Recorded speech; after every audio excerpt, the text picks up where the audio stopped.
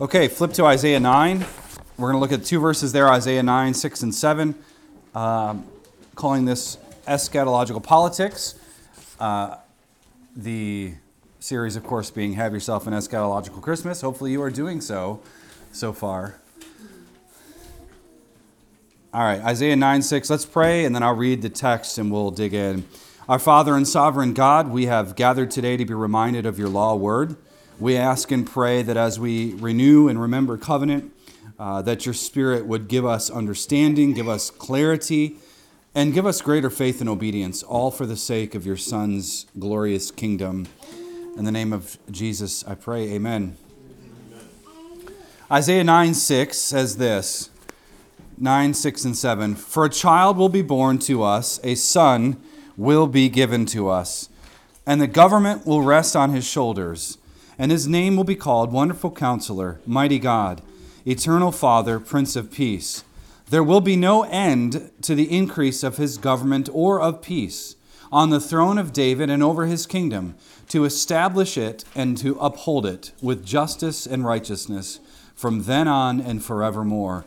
The zeal of the Lord of hosts will accomplish this." So last week we established a few principles, and I want to simply remind you what we said because I intend to build on them as we go. First, pietism has resulted in pessimism, which has essentially led the church to a fully conscious surrender of the world into the hands of evil. We can say this, we know that ideas have consequences, and bad ideas have really bad consequences. Second principle we've been working through. Eschatology itself is the study of the glorious kingdom future as it blazes a trail into the present. Okay, so eschatology isn't, think of it this way, eschatology isn't primarily speculation about the future history. It's about the future of history itself. So we tend to think of it as something that's going to happen, a second Big Bang, some major thing that's going to happen in the future. It's not so much about those details. It's about where is history headed. That's how we should understand eschatology. It's taking what we've already seen that's been established in the past, namely the gospel of Jesus Christ, and seeing how it works itself out in history as history rushes forward into the kingdom sunset. And that's going to be our main focus this morning. The third principle we said last week, by and large, Christians believe in God but not history. Christians believe in God but not history, while humanists believe in history but not God. Even Karl Marx had a vision for the future, a vision for social change. Pietism / Eastern mysticism, and on one hand, and then of course Western materialism, Darwinian evolution, those things on the other hand, are both really bad ditches to end up in. And so you either have the theistic evolutionist guys who want to end up in the one ditch, and then you have, Jesus is my friend, I keep him in my pocket Christianity. On the other hand, this mystical Christianity. Those are both bad ditches to go in. Fourth point, the incarnation of Christ, building on the last point, was not a mystical event, right? That's where the Gnostics sort of developed it. It was not a mystical event which led to a mystical religion. It was an ethical event, a decisive judicial act of God to send his Son, which then birthed a religion of dominion. So those are completely two different ideas, and you either have the biblical idea or you're off into the mystical land, and it's really not that fun anyway. So this, I think, is incredibly important to grasp, especially if we are to take seriously what Jesus has told us and not what we think he has told us. Massive difference. Massive difference. All right, and then fifth, the other point we established, the incarnation of Christ did not have the goal of redeeming man from space and time, but instead to redeem man from ethical deviation for the purposes of space and time. Again, we're not to be escapists. It is assumed from the New Testament that a regenerated person has been brought into the kingdom for the purposes of taking those kingdom principles into the rest of the world. That's the assumption. De facto position of the New Testament. You're in Christ, you're in his kingdom, Colossians 1. And now that you're in his kingdom, you're to work for his kingdom and push that kingdom into the rest of the world. So we were bought with a price. Therefore, glorify God in your bodies, not just your metaphysical meanderings. Think the movement. I'm sending good vibes your way, Jordan back there. I'm going to send good vibes to you. And I don't know how to do that, but I'll try. We're not talking about metaphysical wishful thinking. We're talking about glorifying God in obedience with your body, with your hands, with your mind, of course, too. So let's look at our text. I'll give you some historical context here. In Isaiah 9, we have what we call the locus classicus, the focus text, one of the most important texts when it comes to the birth of Jesus Christ. We are told in the first part of the chapter that there is doom and there is gloom and anguish in Israel, but it will be no more. Verse 1. What is he talking about? Well, Isaiah, if you recall, ministered during the time of King Ahaz, and more importantly, he ministered during the time of Assyria's impending invasion. Assyria was on the doorstep, knocking at the door, and their threat was looming. This massive, it was destruction, but not nearly what Nebuchadnezzar had done with Jerusalem and Judah. But they were ready to take over. In fact, history shows that Assyria would come, and Assyria did destroy Damascus, take it over. That was the capital of Syria in the north there. And then they would march on Israel in the southern kingdom. And the northern kingdom of that time, Samaria being its capital city. So they were there, they were present. Assyria was on the move. And of course, we know in history in 722 BC that happened. Assyria did take out the northern kingdom. Israel was defeated. Many people were displaced. Many people were dispersed, which was the ultimate exile. Now, Judah, if you recall, Judah, which was the southern kingdom of the former Israelite monarchy, was also at risk of invasion because of her haughtiness. Assyria had taken out the northern kingdom, but they weren't going to stop there. They were going to keep going. Judah, of course, was on the cusp of the same defeat. Now, keep in mind that Israel had way more bad kings than good ones. So God was using them for judgment. During Isaiah's ministry, however, Judah's judgment was on hold only because of the patience and long-suffering of God, but not for long. 200 years later, in 586 BC, Babylon would destroy her. Babylon would sack Jerusalem, the capital city, the city of David, right, forcing them into exile as well. So we have this looming threat. At the end of Isaiah 8, we see that this light, this illumination of God's word, the Holy Spirit's word, has dwindled. Verse 20 says they have no dawn. They don't have any light. It's darkness. Due to their flagrant covenantal apostasy, people are going to be distressed. They're going to be hungry, verse 21 says, of chapter 8. These covenant-abandoning people, they don't want the lamp of God's word to be a light into their path. They would much rather go their own way. Such is the obstinate person. In verse 22 of chapter 8, they look to the earth for hope rather than the teaching and the testimony of the law of God. So in view of that fact, they reap what they sow. They reap darkness.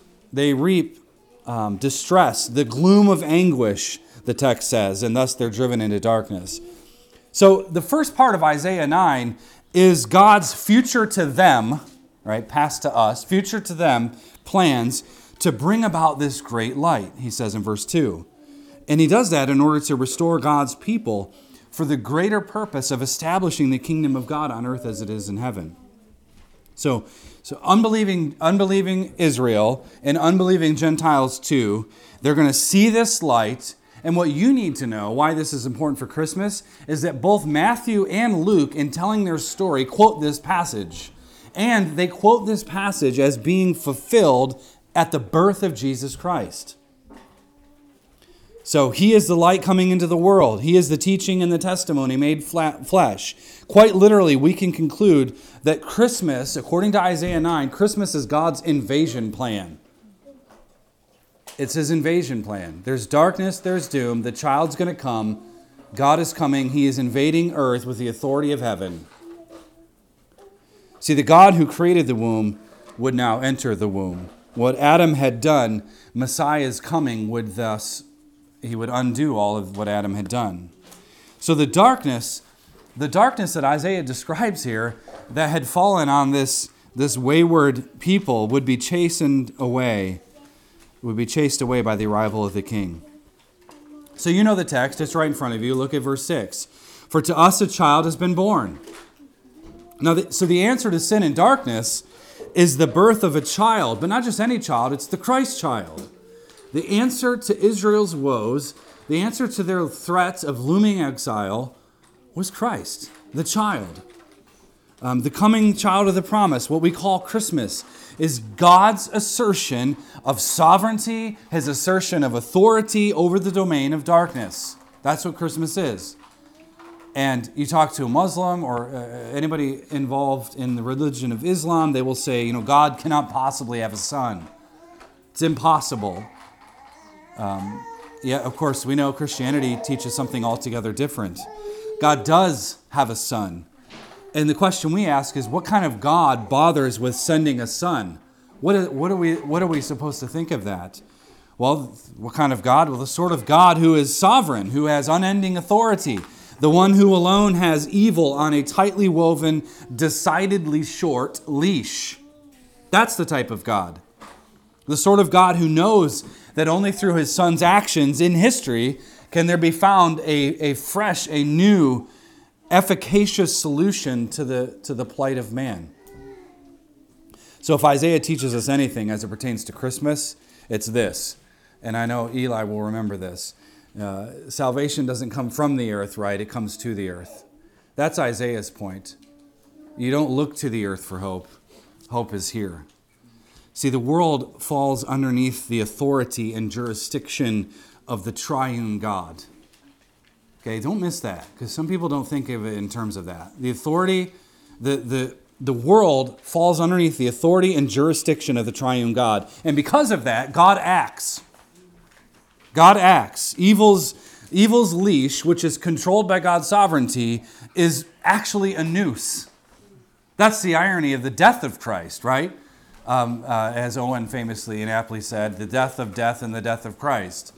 Only by dying and exhausting death did Christ destroy death. So evil is on a leash, and that leash is held tightly in the grip of God and his sovereignty. But that leash is quickly turned into a noose. Evil will not have its way. So, given the fact that it's an invasion plan, we can basically say this, and kids, you should learn this too, all right? Especially when you're talking to your friends. Oh, what's Christmas about? Here should be your answer. Christmas is a military operation. It's a military operation. All right, so let's, parents, work on that with them this week. All right, we'll see you. And the reason I say that is because of this. Isaiah 43:13 says that God is a man of war. What do I mean by this? In verse 6 of your text there in Isaiah 9, Isaiah tells us that the government will rest on his shoulders. What is he getting at? What is Isaiah getting at? Well, here's what I take this to mean, that the rule and reign of God is going to be placed solely on the shoulders of Jesus Christ. We sort of shorthand when we say the government. It's sometimes we refer to it as this nebulous collective of people 40 miles east of here. And that's not necessarily wrong, but government in its most normal sense, we just mean self-government or family government. We just mean a covenantal structure where there are rules and regulations and so on. That's kind of what covenant theology teaches us. But the government here, he's not saying, only the government in Washington, D.C. will be placed on Jesus' shoulders. He's talking about the burden of the rule and reign of God. That's the government. He's Messiah the Prince, which means he has full legislative authority. He has kingdom authority. The rule and reign of God will be placed on this child. Okay, I'm telling you, follow the train of thought in Isaiah 9. A child is born to us, and the rule and reign of God will be put on his shoulders. Okay? So we need to take seriously what the text says, not what we wished it would say. The child has the rule on his shoulders. If you recall, there's this moment in the Christmas story of, and Matthew tells us this, when Herod has this freak out moment, but he doesn't want to let anybody know that he's freaking out because he had just heard there was a king that was born. And he tries to play it cool. Like, well, go find out. I'd love to worship the guy. I mean, that would be great. But the truth is he has evil intentions. Well, he has a freak out moment because this king is a real king, a true threat to the powers that be. So when the child is born, he would, like strapping on a backpack, come and carry with him the kingdom of heaven on the earth. We need to see the incarnation of Christ as being the kingdom being birthed as well. That's Isaiah's vision. Christ's mediatorial reign began at his birth. Okay? Let's make sure we're clear on this. This is what Isaiah is teaching us. This is what the New Testament teaches. Don't miss it. And I'll tell you why. Because there are dispensationalists and other pessimistic Christians who do miss it. Christ's kingdom was given to him at his birth. Okay? He does not come back to earth a second time to get a millennial kingdom. He already possesses it. Christ's kingdom was given at his birth. It was legally actualized at his death and resurrection, and it was asserted in the world at his ascension. Okay? I forget which professor in seminary had said this to me, but it struck me. He said, Jesus' ascension to his kingdom happened in stages, just like David. David was anointed king, but he didn't actually become king until he had gone through quite a bit of turmoil. Jesus Christ's kingdom was given to him. It was placed on that young child's shoulders the moment he was born. In the womb, even. It was placed on this child. It was legally actualized. I'm choosing those words carefully. It was because the atonement is a judicial act. It was legally actualized at his death and resurrection, and it was asserted in the world at his ascension, which means, quite frankly, that Christ's kingdom is not this sort of adjunct or add-on to the kingdoms of men. We are not trying to negotiate with humanistic terrorists who want to usurp the law order of God. We are not. They do not have a valid kingdom. They have an inept kingdom where they're unable to govern and rule in a way that is righteous and true. See, the world boasts in centralized planning. The world boasts in administrative law. The world boasts in bureaucratic red tape. That's what the world does. But our boast is Christ. We say we have a child. His rule and reign is comprehensive, touching every person, every institution. Nothing is off limits. Why is it that the humanist kingdoms of men have a vision for all of life, but we can't get Christians to have the same vision? The tremendous burden of the kingdom of heaven was put on this child, which means that when he comes, the kingdom comes. And when this takes place, Isaiah insists, the powers and the principalities will be toppled.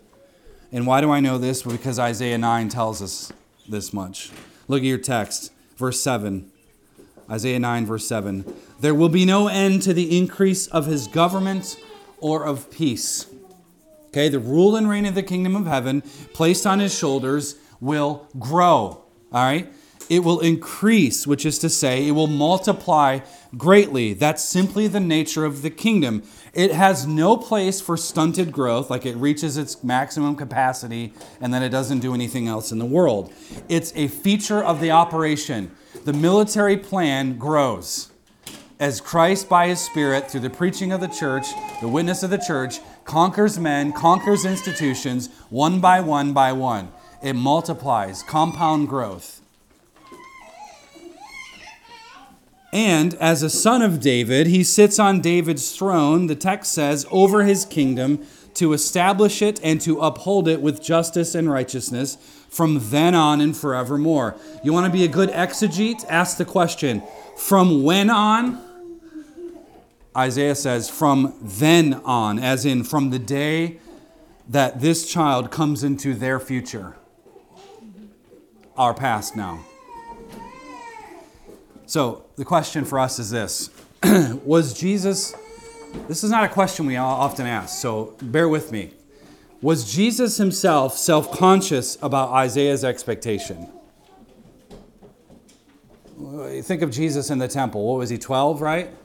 In the temple. Was he self-conscious at that moment of Isaiah's expectations about the kingdom? There's debate. There's a lot of debate, and I'm going to get into it, but I'm just asking the question. When we read the Gospels, are we confronted with a man who knew the eschatological politics of what he was doing? Or did Jesus not understand the times? More to the point, did Jesus believe his preaching to constitute an impending, history-changing eschatology type event? If so, what was the event? Was the event meaningful? Was it purposeful? Did it have anything to do with the Old Testament? Now, I have answers for you, not to leave you hanging. But I need to do something else first. Questions like this, you should know, are asked a lot, especially in our recent past. And I'm going to mention one particular individual only because I don't want to go too far down the rabbit trail. Some of you may know this name, some of you don't. But at the turn of the 20th century, a guy named Albert Schweitzer, he decided to go back into the world of the New Testament in order to trace the historical Jesus. Now, just so you know, anytime you hear someone say historical Jesus, you are likely to be encountering someone who is about to deploy some atheistic or pagan presuppositions. That's probably what you're going to encounter. Schweitzer's quest was very simple. He wanted to get rid of the Jesus of faith in order to discover this true man, the Jesus of Nazareth, who had been hijacked by the church. He wanted to bring an end to the church's control of Jesus. So here's a few things that he said. And if you want to read more about this, Jürgen Moltmann, he's a German scholar, and N.T. Wright have written a lot about this. You can read those guys if you're interested. What Schweitzer had decided was that Jesus of Nazareth, he was a product of his first century environment. Especially, he was a product of what we call Jewish apocalypticism. Say that fast. Jewish apocalypticism. There were many end-of-the-world type messianic movements before Jesus. There were plenty after the Bar Kokhba revolt happened after Jesus, where these Jewish men decided they're going to take it upon themselves to fight, to revolt. And Jesus, of course, in Schweitzer's mind, Jesus was just another prophet in a line of other would-be prophets. We called them doomsday prophets, right? Spurring on the next revolution. Here's the argument. One, Schweitzer said this: Jesus thought that the end was near. As he was ministering, he thought the end was near, and so he sent his disciples off on a mission. You remember this. He sent them off 2 by 2 into a mission to preach the good news of the kingdom. The problem, they came back. They came back. There was no apocalyptic end. So Jesus had to switch gears. Schweitzer said. Number 2, he said Jesus decides to hasten the end of time by causing problems in Jerusalem, by being a rebel rouser, and he wanted to hasten the end by incurring the wrath of Rome, and Jesus died on the cross. Again, there was no ginormous end of the space-time continuum. Jesus apparently thought the end was coming, but he was actually wrong. He died. So now what? The disciples, they have these quote-unquote visions. They have these appearances of Jesus. Right? This is Schweitzer talking. That's why it's in air quotes.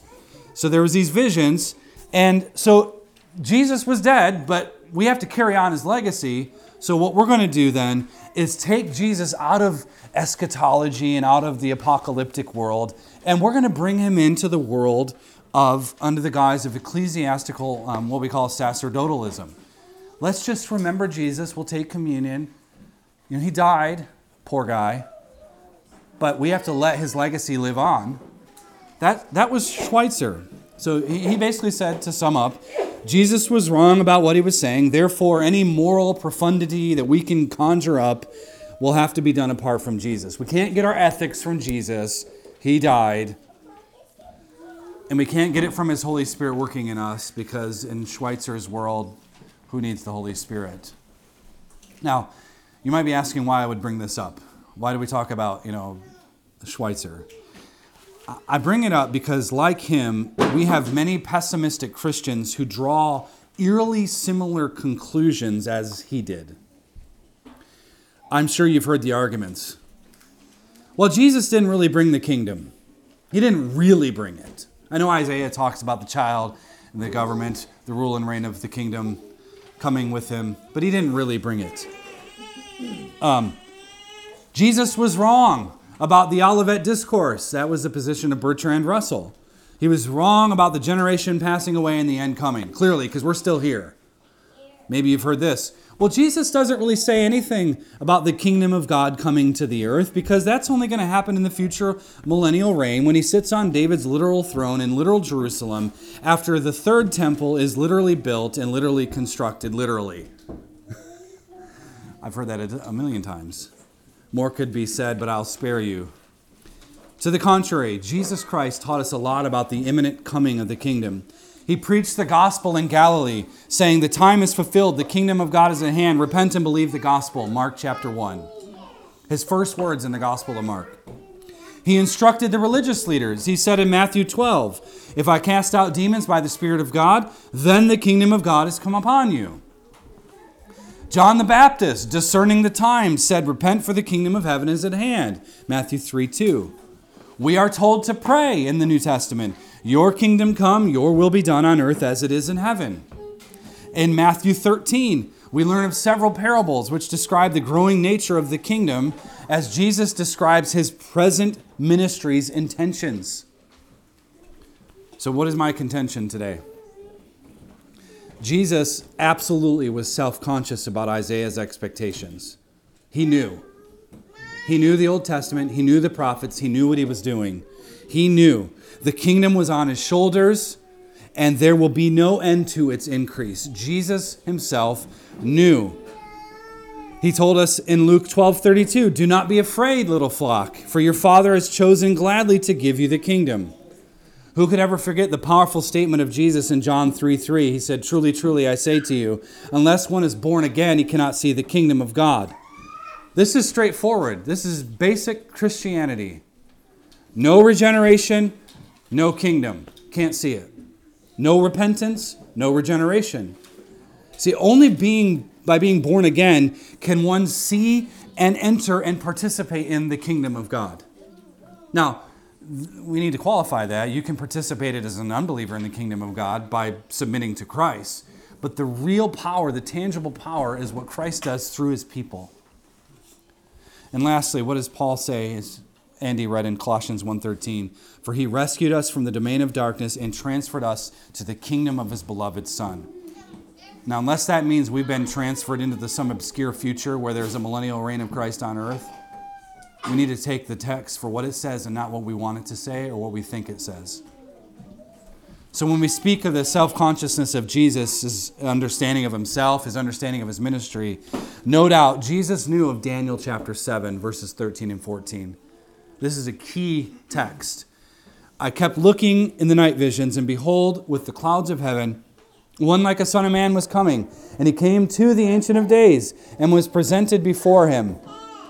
And to him was given dominion and glory and a kingdom, that all peoples, nations, and men of every language might serve him. His dominion is an everlasting dominion which shall not pass away, and his kingdom is one which shall not be destroyed." Guess what Jesus did?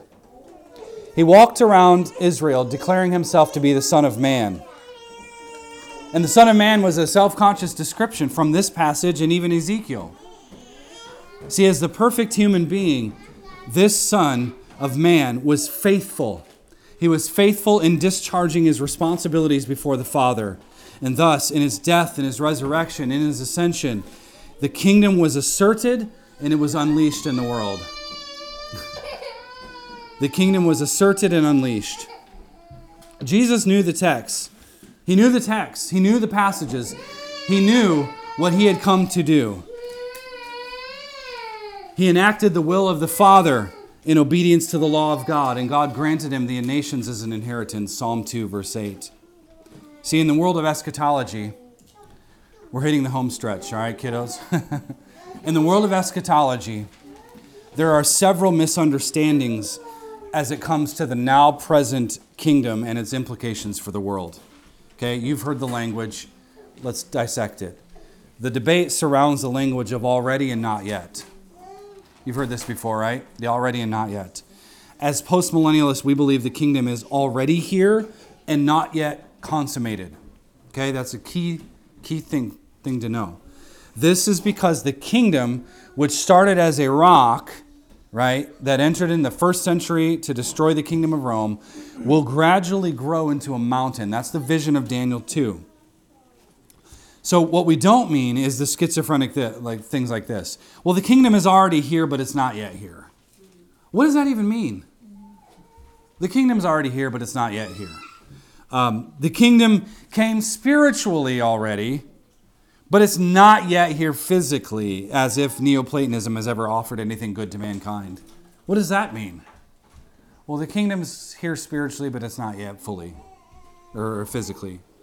We don't want to delve into hermeneutical gymnastics and say things like, well, the kingdom is established in heaven already. However, it's not yet established on earth, and it won't be until Jesus comes back and sets up his earthly kingdom. We need to think soberly about the already and not yet nature of the kingdom. It is already here. It is already growing. It is only not yet consummated.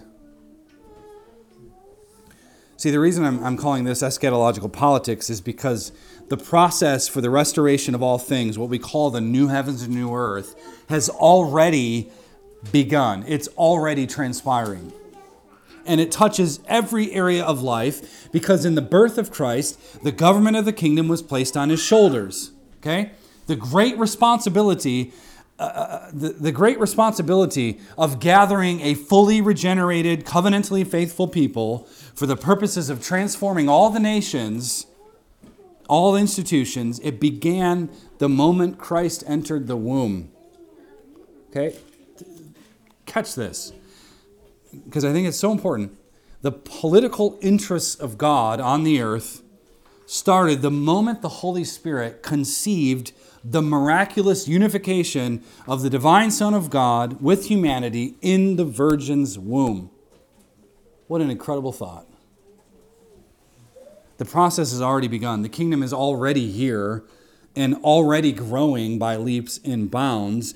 Jesus' preaching, which included this impending, history-changing event, that was the old covenant, the old heavens and old earth passing away, what we call the old covenant, and thus the subsequent transformation of the old into the new creation, the new heavens, the new earth, the coming of the new covenant. This was established definitively and principally in his death and resurrection and his ascension. The Christ event, what we call his death, resurrection, and ascension, was the impending, history-changing eschatological event. Jesus was not a product of his time, wishful thinking. He didn't think he was bringing about the end of the space-time continuum. Schweitzer was wrong. He knew self-consciously he was bringing the kingdom of God to the earth in his coming, in his birth. It was that moment when Christ was born, when Christ died, when Christ was raised, when Christ ascended to the throne. That was the great legislative moment when God asserted his political vision for the cosmos. Which means when we think about cosmology, our cosmology is only properly understood when we grasp the political significance of the Christ child shoulder-bearing government for the rest of history. That's cosmology. Christ has called all men, called all women children. Christ is calling you to come to him for forgiveness. He has demanded the unconditional surrender of the world. King Jesus desires the magistrates to repent and believe the gospel and seek to uphold justice for those who can't. King Jesus desires families to come to him, to be healed for proper function. King Jesus desires the church to develop a politic of social action based on this remarkable event in history.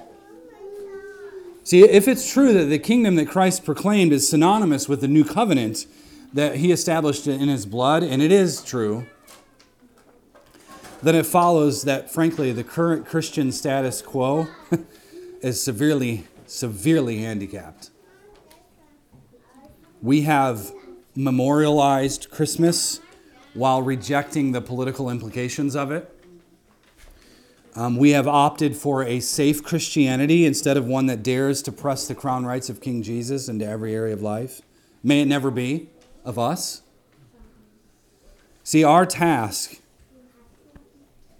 we'll close with this thought. Our task is to take what we get in the Christmas story, which is what I've argued, this comprehensive salvation for the comprehensive restoration of all men and institutions. We're supposed to do something with it. We're supposed to do something with it. Don't memorialize the Christmas story.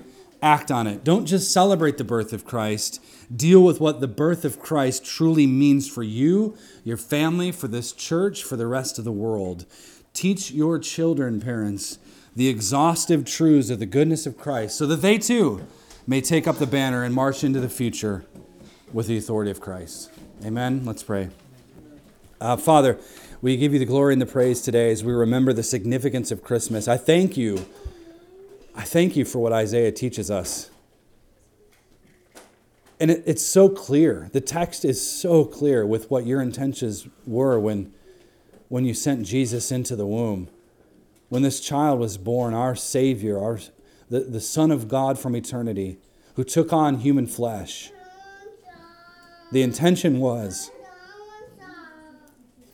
the establishment of the kingdom on earth. So, Father, would you give us a grand vision of that? Would your Spirit convict us where conviction is due? Give us a sense of joy where joy is due? And would we be sober about Christmas and the implications as we seek to infiltrate the world of darkness with your glorious light? And I ask this in the powerful name of Christ, our King. Amen.